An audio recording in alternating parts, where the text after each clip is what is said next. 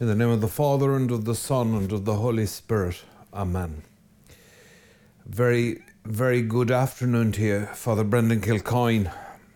Coming to you again with the Brendan option, courtesy of Immaculata Productions.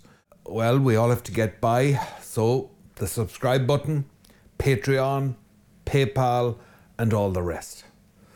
As Yul Brynner used to say in The King and I, etc., etc., etc. Okay? I thought today that we might find it both amusing and instructive to think a little about Catholic education. It's a topic I intend to keep coming back to. Not because I've such amazing answers, so much as because it's such a great topic. I do have some background. I do have a few thoughts. And I'm sure you do too.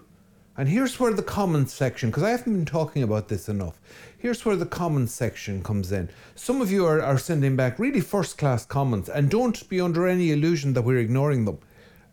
We're learning from them. We're listening carefully to what you're saying. We just don't have the kind of operation that can keep engaging all the time as comments come back. But that'll come too, please God. Okay, so keep them coming. And especially on this topic, of all this topic. You see, if we were in business and you were talking about an enterprise that's the Catholic school, I suppose, one of the things that would define it, would it not, would be the product. To be the product, wouldn't it? And literally a product means, coming from the Latin, remember your Latin, duco, ducere, duxi, ductum. I lead. Producere. I lead forward. I lead before. I lead out, as it were. Well, lead out is more educate, educere. The product. That which is led forth. What is the product? This is a terrible way to talk about people, because here we come right to the nub of the thing. Catholic education is about people. It's about people. And people, as we have learned to our shame and to our cost in Catholic education, cannot simply be marshalled and adequately educated by bells and whistles and regimentation. People are very complicated. So a Catholic school really, and I think every school is in this boat actually, a Catholic school has to address the person on all those levels and then has to multiply that by 500 to 600. Difficult challenge. What is particular to a Catholic school? Well, what I've just outlined there is not particular. Most schools which are formed in the Western, Judeo-Christian, classical, let's say the milieu created by that kind of intellectual melange over the centuries, most schools are doing that, right? So what's a Catholic school doing? Story for you. A friend of mine years ago told me this. He had attended Ampleforth, which is one of the most famous Catholic public schools in Great Britain. At which, incidentally, he had Basil Hume, the late Cardinal Basil Hume, as a housemaster. He remembered a legend that circulated in the school about the first time, I think this is how it went, the first time the headmaster was invited to the headmasters' conference in England, to which they hadn't been invited before. And they were asked to say in one word what their school was hoping to achieve with the children, what it was preparing them for. And so it went around the room until it came to the little monk who was the headmaster of Ampleforth. And he stood up and said, "Death," and sat down. It's a good answer. Some of you may be shocked by that. That's a good answer. we are the only educational tradition on this island, and by that, of course, I include the faith schools. We prepare people for death. If you prepare people for death, that means you're preparing them for life understood in its fullness. We don't believe that death ends life. You consider this. Other schools prepare you for a career, they prepare you for social life, they prepare you for this life. A Catholic school, if it's any good, prepares you for eternity. Now, if that's too much for you, you shouldn't be in a Catholic school. Well, hold on. No, that's a bit unfair. Bit unfair. If that's too much for you, you understand it better than you think, because it's too much for all of us. But if you don't think a school should be doing that, then you should not be in a Catholic school. Is that fair? I think I'm a bit closer there. Yeah. Because that's what a Catholic school will do if it's any good. It will look at you and it will see you in heaven.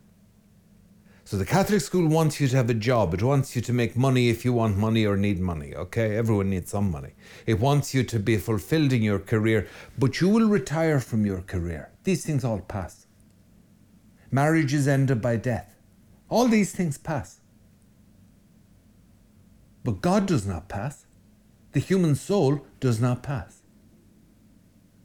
So you must be prepared for eternity. That is what the Catholic school is. It is the school of saints. And if you'll say back to me, well, how's that going for you? Yeah, touché. A hit, a palpable hit, my dear sir. You've landed it. You've drawn first blood. That's a fair dig. We have succeeded more than you're allowing, but we have failed colossally. There's no doubt about that. Now, you're going to come back to me with the scandals, and you're right. You're 100% right. But I'll tell you the biggest scandal. The biggest scandal is that we became afraid to stand in front of parents and the public and boards of management or whatever and say, we are preparing our students for eternity. That's the scandal. And I'm not diminishing the others, by the way. That's the scandal. And all right, if there are some of you out there who know me and they'll say, oh, you're turning now and backstabbing your former colleagues and friends. I am doing nothing of the kind. I'm stabbing you right from the front. And the first person to get it is myself. I can assure you I'm in this boat as well. It is not a denunciation of you, it's a confession of my sins. And just because I feel lonely here, I'll bring you into it as well. Because you know as well as I do that we lost our nerve at some stage about 60 years ago, 50, 60 years ago. You know we did. Those of us who were at school at that time could smell it nearly. It lacked a bite.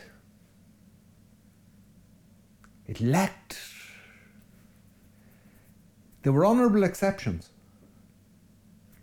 It lacked conviction. It lacked a sense. It didn't have eternity in its eyes.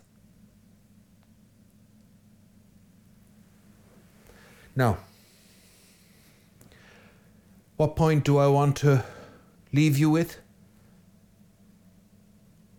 If you're going to choose a Catholic school, you should be choosing a Catholic school which will prepare your children for this life and the next. They should be preparing them for death because they're preparing them for life. That's what you should be looking for. I bet you probably won't find it in the prospectus. And if you don't, that's a problem. Now, in fairness, it may be there implicitly. Have a good look. Okay, maybe they're just being delicate about it. Just being tactful about it. That's fair enough. It's fair game. Okay? Dangerous game to play now, mind you, but fair game.